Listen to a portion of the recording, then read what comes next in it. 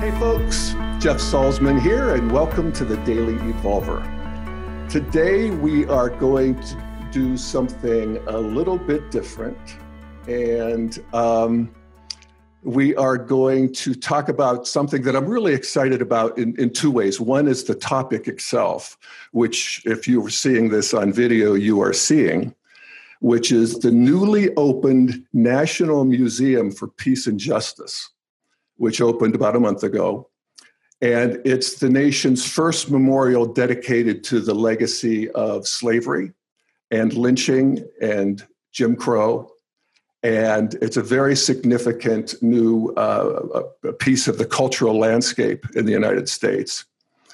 And I'm also excited to talk about this because I am here with my guest, Curtis Michelson, who is a listener to the Daily Evolver and who wrote me. So we're talking to a listener and he's bringing me this whole story, and he's been a supporter, and a part of this has been his whole life's work and passion. And so welcome, Curtis Michelson. Oh, thank you, Jeff. It's a pleasure. Honor, truly. Yay. So you're in Orlando right now. Yes, I am. And you have been, why don't you just give us an overview of how the picture we saw, by the way, which is beautiful, you took. Mm-hmm. And you were there at the opening. Yeah. And you have been supporting this and part of this. So give us a little bit of an overview of how that all... or how I got there. Yeah. A little bit of the journey towards that point, right? Yes. Yeah, it really, that moment kind of crystallizes, and that's a really powerful image for me of a journey I've been on for a couple decades, and maybe my whole life. I was born in Miami to two parents of the civil rights movement. They opened the first integrated church in Miami. So I'm named after the Black preacher, in fact, Reverend Dr. Curtis McDowell. So my earliest memories of race and culture and everything were in a Black church. It was integrated because we were the one white family, right? So we integrated the church. And so I'm raised by it, that way.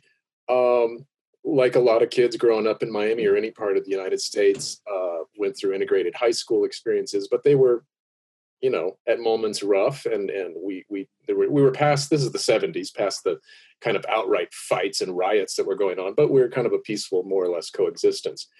And it went on and kind of moved into other careers, but along the way, I realized that this work never left me. And one bit of political awakening for me was living in Nicaragua for just a couple months out of college, and then coming back and realizing there's just something that we as a country don't see. And that's the footprint we have outside the world.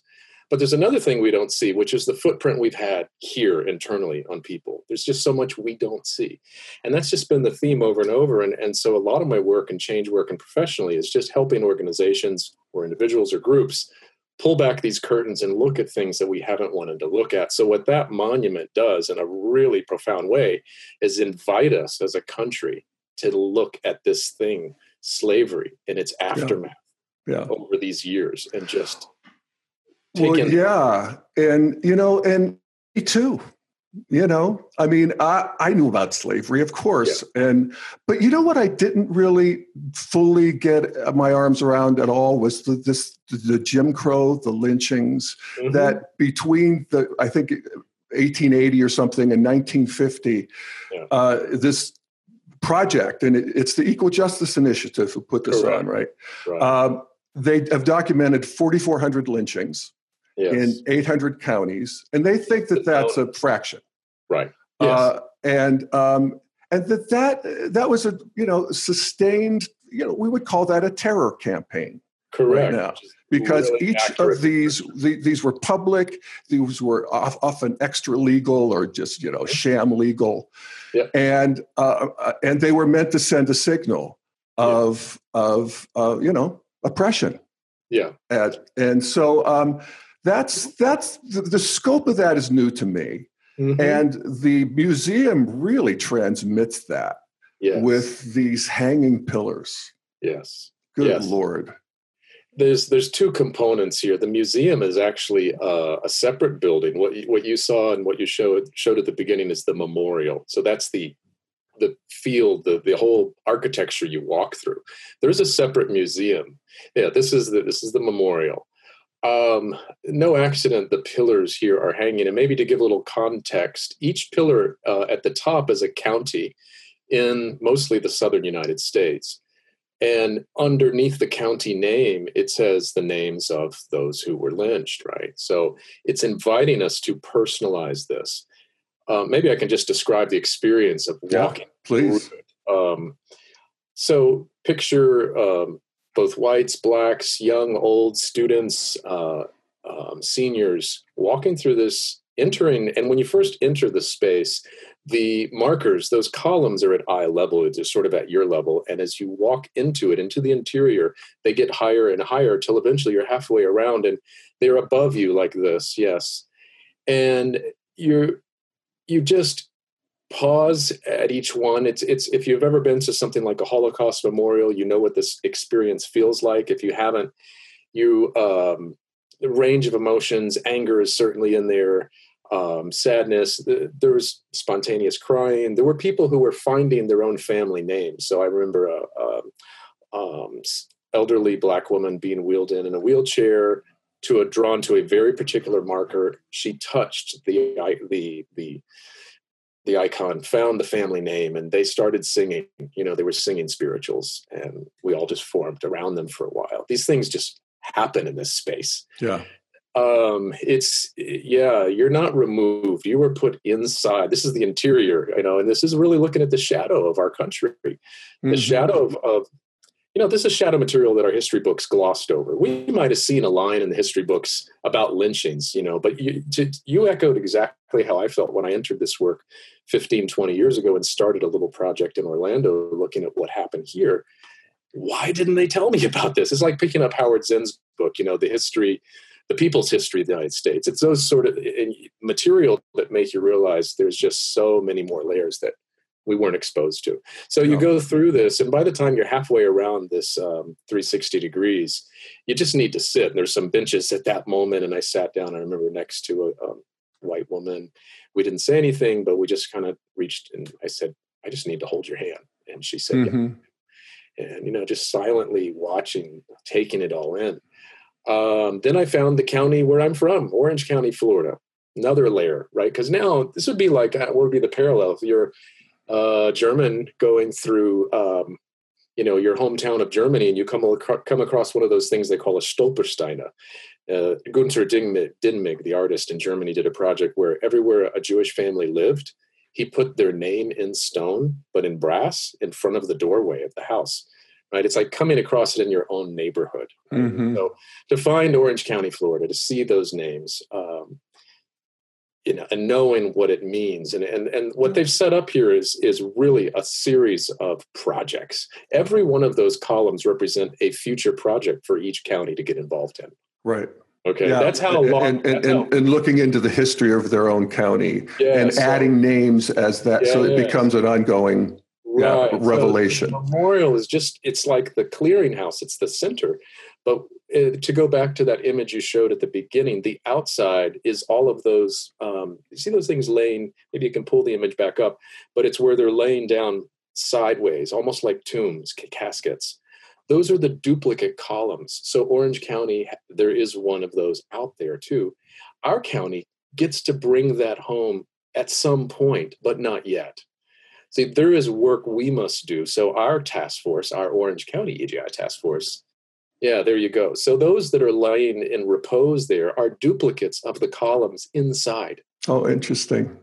And this was by design. So the architectural vision here is this is interactive over a very long time span. So picture 10, 20, 30 years down the track. As counties do the work, they claim those and bring them home. Yeah. So eventually when that field is clear, we're clear. Yeah. We have done the work, right? That's what it means. Yeah. Yeah. Yeah. And when you originally contacted me, one of the things that you were most enthusiastic about, and because you have an integral view of this, and I'd like to unpack that. But the thing that struck me was that the emphasis on reconciliation, Yeah. not punishment. Right. And this is designed to move the ball forward. Right. Right. And so address that. And actually, if you want to, you also suggested that one of the things that you could help put this in context with is the lovely wedding that we experienced last weekend between Prince Harry and Meghan Markle. Yeah. So I don't know if you want to start with the global context, but feel free.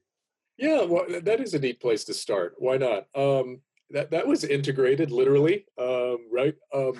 There were so many interesting contrasts there, and one of the things that struck me was the African American preacher bringing the power of love, the transforming power of love, and he used the S word, slavery.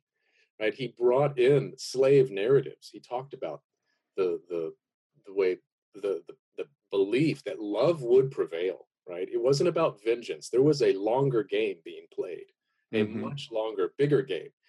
And as he just kept going, you look at the pans to the audience and the royal family, and there was a little bit of, you could almost detect a bit of squirming, because I mean, England is no stranger to imperialism, right? And their part in slavery, and their part in chopping up the Middle East and Africa to bite-sized colonial proportions, right, for extracting resources. And so he was hitting very deeply that same chord that we hit when we do this work here. But when you add the redeeming power of love to it and say there is a larger game being played, we would call it, as integralists, the evolutionary story. There's something bigger playing out here. That changes the character of it.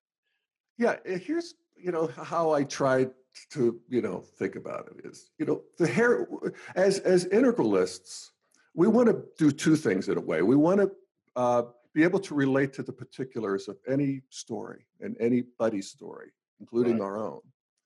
And we also want to have a cosmocentric view where we can see this planet and and us people and the heritage of our history and our karma and how rotten we've been to each other in so many ways throughout history. Just a catastrophe, evolving catastrophe of all that.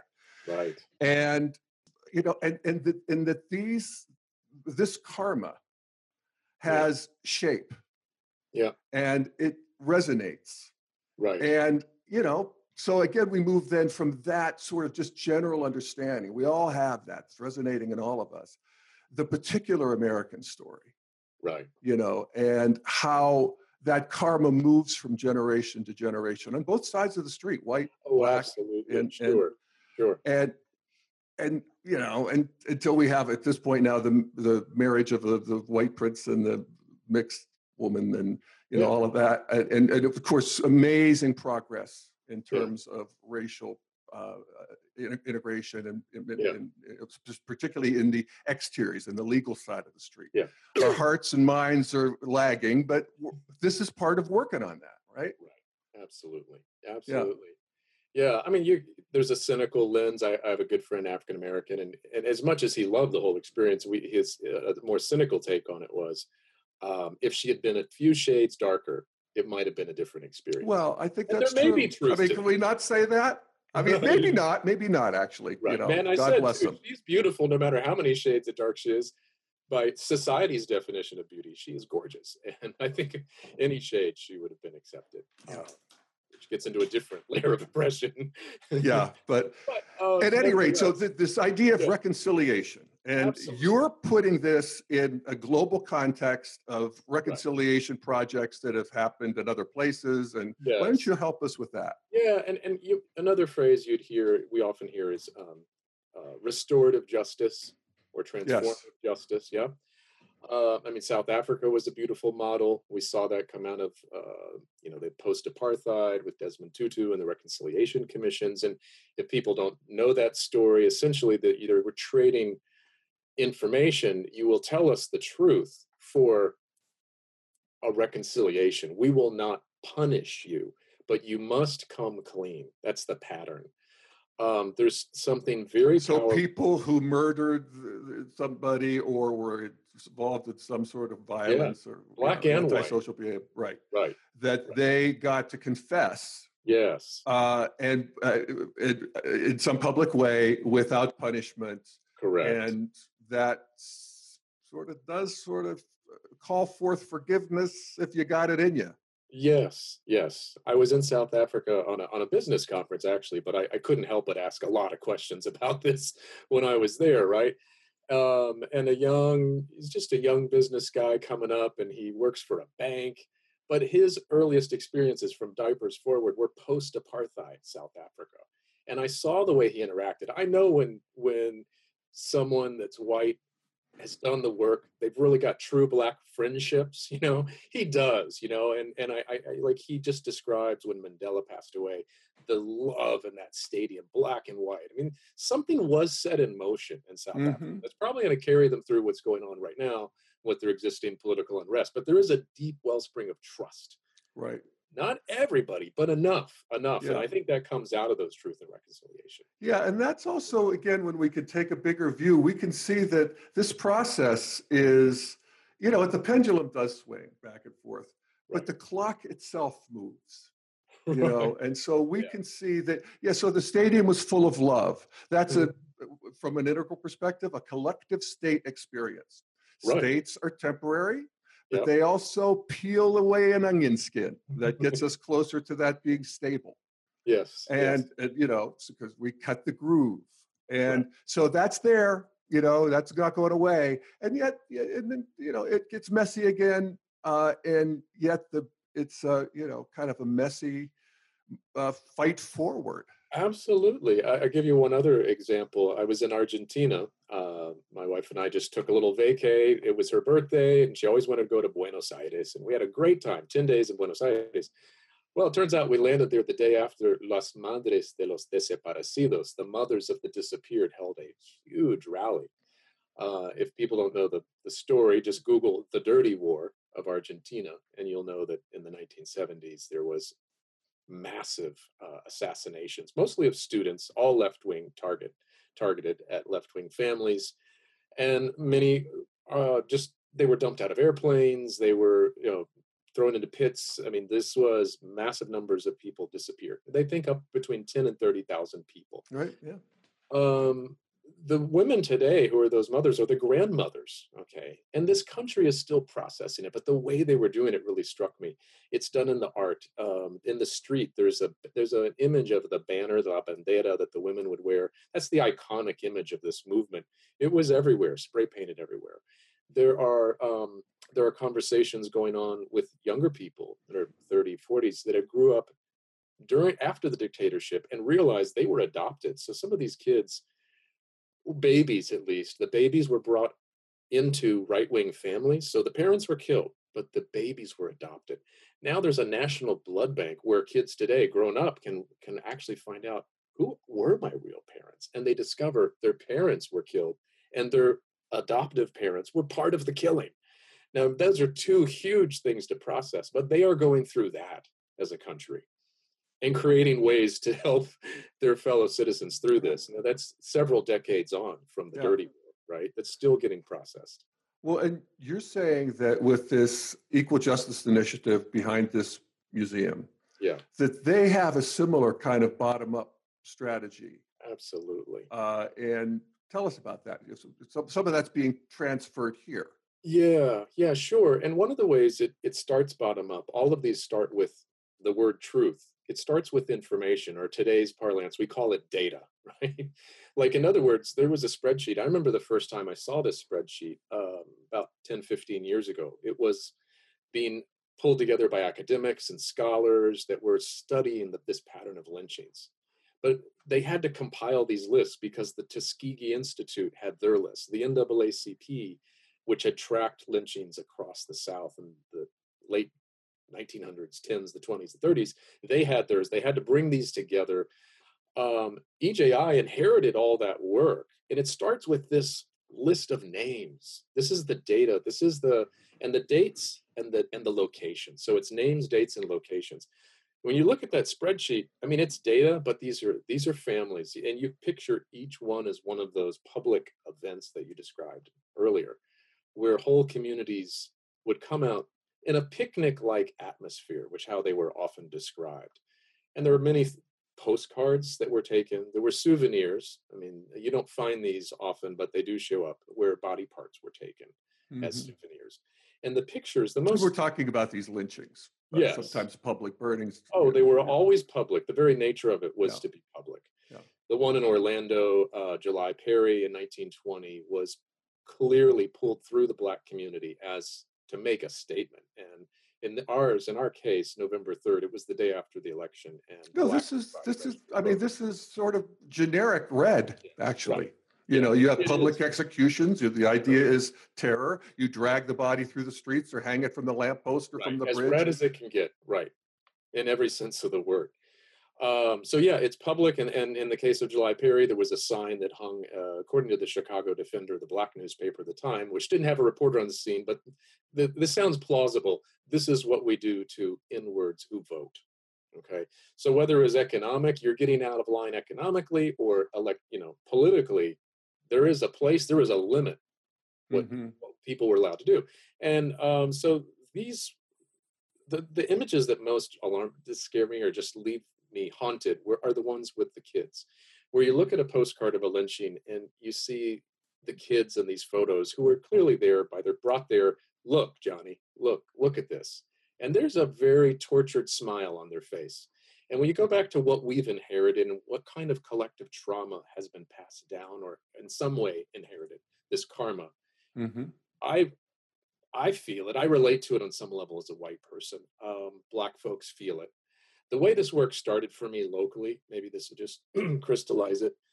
I have a really good friend. He's African-American.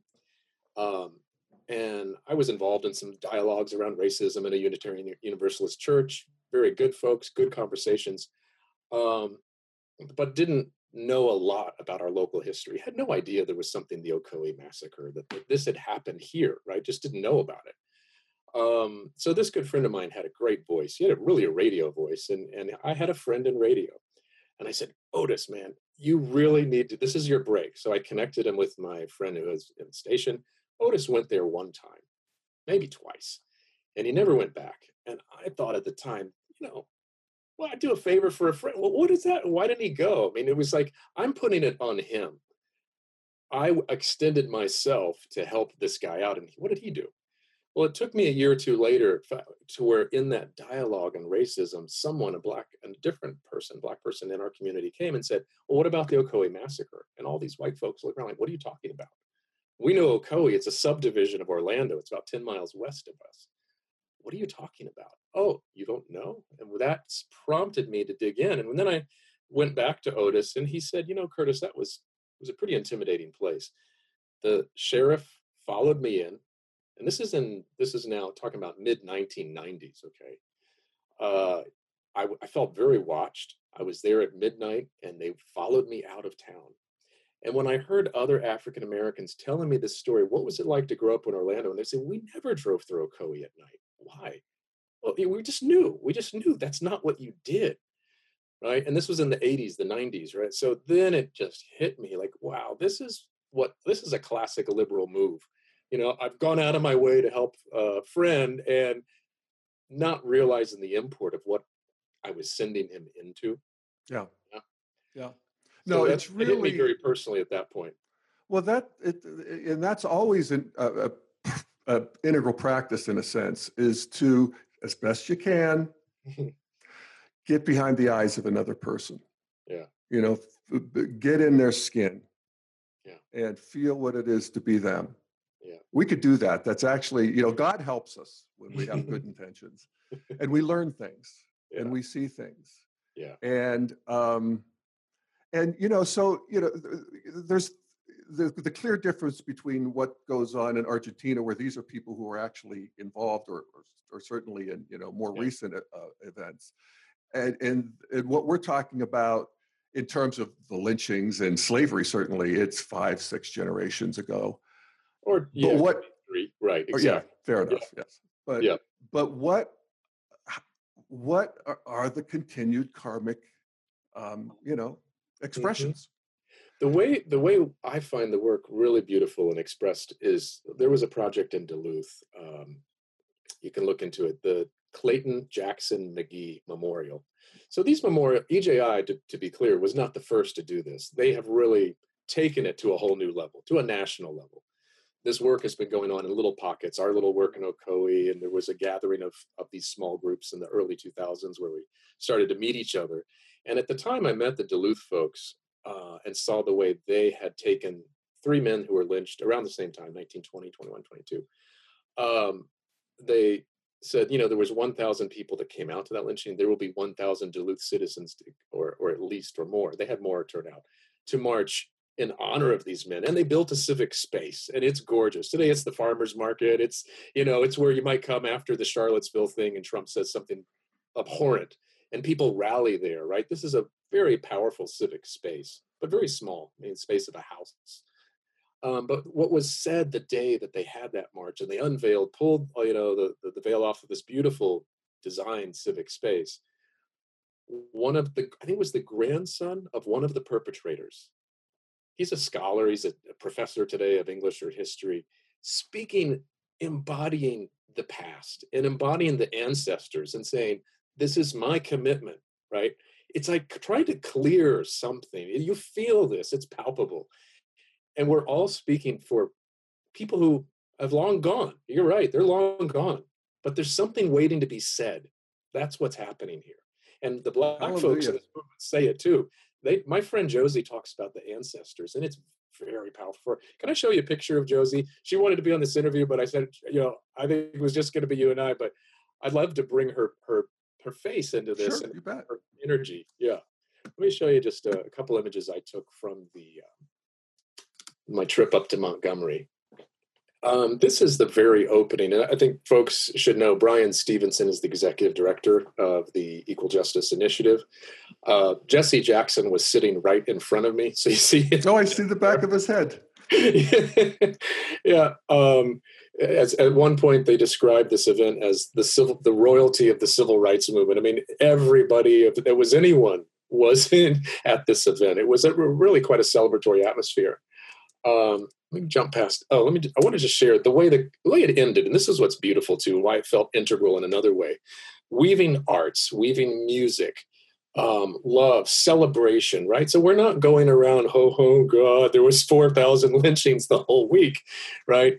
The concert, called the Concert for Peace and Justice, had all these great artists. Some folks may know John Baptiste, the guy that leads the band for the Colbert Show, right? We're all on stage. This is Josie. This is my friend, Josiane Fade. She's meeting there. We're just hanging out before the concert gets started. That's Goodman. What a profile. My goodness, she looks like Cleopatra. She's just become a Yoruba priestess. So talk about someone integrating ancient traditions. And she's a sommelier here in Central Florida. So we had an event last night, and she just lit up the crowd. It was a business event, and I had her come pour wine. It was World Product Day, for those who are curious. But, Josie just lit up the crowd, and she is. This is the energy of this concert. And by the way, she's talking to the brother of, I think it was Goodman. Schwerner, Cheney, and Goodman, of the 3 that were killed in the 60s. Right, it was right around the time of Emmett Till. That's the surviving brother. So the kind of folks there's Josie. So this was the fun, the atmosphere. My friend Francis. For those of you who are listening, this is a big concert, a big party. Everybody's happy. Everybody's dressed up. This is the capper. This is the capper event of 2 days of talking about lynchings. Okay, right. But talking about the power of the work, what the power of this reconciliation energy, what we can do with it. And the woman in the middle is my good friend Francina, co-founder of the Democracy Forum, the group that we started to do that work on the Ocoee Massacre. And the woman that runs the African American History Center in Orlando, her name is Barbara Chandler. So this is the vibe, if you will. And it closed, just imagine this. It was a cameo of Stevie Wonder they brought out on stage at the end of the show. And you'd heard a pin drop. There were 10,000, maybe 15,000 people in the audience. And just when Stevie said, I dare you to atone, to take a year and atone And then he went in to superstition. He played. It was just we were already on cloud nine. No, this is the friends in the movement. This is what it looks like. It's not solemn work. I don't want people to get the impression this is really dredging up the past. And a lot of people fear it for that. They don't want to. Well, a lot of people fear it because they don't know what to do. Right. They don't feel like they're responsible, and this is where a lot of white people are. It's where I have been. Yeah. And it's, when we talk about atonement, I've often heard that described as at-one-ment, the idea of actually be with the whole or be with another person. Yeah. And that seems to me to be the key to the city here, is that we want, there's really not much we could do about what happened. But what we can do is really see into how it continues to be alive. Yeah. Yeah. And we can see into the eyes of each other. And just, again, I've said this before, but it's so powerful to me. It's one of the teachings I got from Chogyam Trungpa, one of the Buddhist Tibetan masters who I studied at Naropa. And he would say that if you deeply see in to another human being, there's only one appropriate response. And that is, Yeah. It's just hard to be human. I mean, everybody has this story. These karmas are alive in all of us. Right. And, if we want to get Buddhist and technical again, the way you burn karma is by actually allowing it to move through you and dropping resistance to it. Right. That you do that moment by moment. Yes. And person by person and experience by experience. And absolutely. You're thereby doing God's work. Yeah, there's an author I'm really starting to get into, Adrienne Marie Brown. She's written a book called Emergent Strategy, and she's talking about... Hey, Curtis, why don't you unshare so we could see each other better? Yeah, absolutely. She's talking about... She calls the book Emergent Strategy. No, who is this again? Adrienne Marie Brown, the author of Emergent Strategy. She's talking about what I would call integral activism. We've inherited an approach, I guess. I've been involved in social justice movements most of my life, and there's been a kind of top-down approach to a lot of it. But the power and the creativity is at the bottom. And I see EJI doing this. I mean, they've created a structure. This is a framework for holding the conversation. They got the data to go back to how these things unfold. They pulled all this information together. The funding to physicalize it, because this was not cheap, to create the museum and the memorial through lots of private contributions. And then to set up this very clever approach to say each county does the work, but they haven't prescribed how we go about doing the work. So the Memphis folks have the Memphis Lynching Project, and they're creating their own approach to it. The folks in Duluth did theirs, and we're evolving ours. And so there's so much freedom at the grassroots level to do the work the way it makes sense for us. So in July 11th, we're going to have a community visioning here. We're inviting huge, a wide, diverse array of folks, pastors, judges, lawyers, teachers, students, right? Not just activists. We're inviting the whole community to the table. We're using the EJI framework to bring this, and we're going to show some of these images, right, from Montgomery. And the question we'll ask is, what are we ready to do? And what does it mean when we're ready? What does it mean when we've done the work and we can bring that column home, right? Right on, man. The other piece that EJI does is they provide historic markers. So they will put soon enough, probably in the next 6 months, we'll have markers in the ground, which at least say it happened here. And it's a brass, beautifully wrought marker with the appropriate writing. And we want in Ocoee, and there'll be one in downtown Orlando, but that's just the start. They also have a process of taking soil from the ground where the lynching happened. They're put in the jars, and they're given back to Montgomery, where there is a collection of this earth. There's an embodied quality to this. This is where it's feeling very interior as well as exterior. This is where it takes you inside the work. And then they're saying, now you're going to meet people locally that are different and coming from different places, and you're going to have conflicts, and you're going to work that shit out, and you're going to do this work. And when you've done it, you're going to bring that marker, that final marker home. Imagine that happening across thousands of counties in the southern United States. Right? It's going to take a while, but that's what's being set in motion. It's a beautiful, yeah, piece of the puzzle here. Right. Yeah. And also, I have to say that it's, from a developmental view, one of the markers of postmodern, but integral as well, is just this idea of turning towards pain. Yeah. Instead of away. Right. And so we don't want to explain it away. We don't want to justify. We don't want to, have a drink. We want to actually experience it. And all it wants is to be experienced and seen and felt. You're correct. We talk about, absolutely. We talk about spiritual bypassing. And there's a way to bypass in this work too. There are shortcuts, and we're not taking. Okay? You can't skip stages, Curtis. No. I mean, I love all the people I'm working with locally, but I'll be very honest. Some of them are very different places in the journey than I am, and that's okay, right? Yeah. That's all right. I've been through this a couple iterations now with these local projects. Yeah, that's just the way it goes. Oh man, I mean, working with other human beings.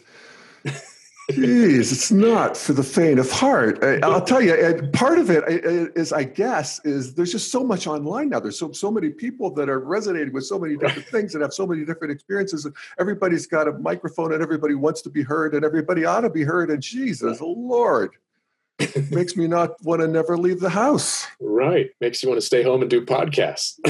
Exactly. From the safety of my end meeting button. Yeah. This invites us stepping into that danger place, right? And it's risk, but it's high reward. It really is. Yeah. I would love, Jeff, if you could come to Orlando, either maybe July 11th or maybe a few months or a year down the road, report live from where I just think we're going to be in a different place in a year or two. And you're talking Orlando now, so you're not talking the memorial, you're talking your own county. Yes, I would love for you to come experience the work here and see what's going on. Or maybe do a little digging of your own. I would encourage you, it's not just the southern United States where lynchings happen, okay? Duluth, Minnesota, Utah, who knows what you'll find in Colorado. And if not a lynching, there's a story there. There's a place for this community. I think you're Boulder, right? Is that where you are? Yeah. Yeah. There's a place for a community conversation to own something that has been occluded or hidden for a long time. Yeah. Right? Yeah. These projects are there. Yeah. I appreciate the invitation, and I have to consider if it requires me leaving my house, but I appreciate the invitation. Curtis, thank you, man. Yeah. What a great download. And I really appreciate, first of all, you. And, you could just feel the passion and the chi, the life force. There, it's happening. That's coming out in this, and, in this beautiful way, and in this area that really calls for, we're working on the interiors here now, folks. We got the laws, whatever, but the hearts, our minds, our guts, our hands, that's where we're working now. This is the second year. Absolutely. You're doing beautiful work there, Curtis. Thank you, brother. Appreciate it. Yeah. Thank you, everybody, for listening. Check out the piece. What is it again? Oh, Lord. Okay, let's give due credit. The Equal Justice Initiative, based in Montgomery, Alabama. I really encourage folks, just go to Montgomery and check this out. I mean, it's already a city rich with the history of the civil rights movement. Think of the Montgomery bus boycott, Rosa Parks. It's all there. Yeah. Then when you see EJI's offices and you realize that the marker right in front of their office says former slave warehouse, they've taken over that space and created the Equal Justice Initiative. Oh, yeah. That's great. It's so good. I mean, this is the future of human relations and getting they're on it, and we're all part of this. So go to Montgomery, check it out, and tune in another year or two. All right. Well, God bless us all. And God bless you. Curtis Michelson, thanks for joining us. Thanks, everybody, for listening. See you next time on the Daily Evolver. Take care.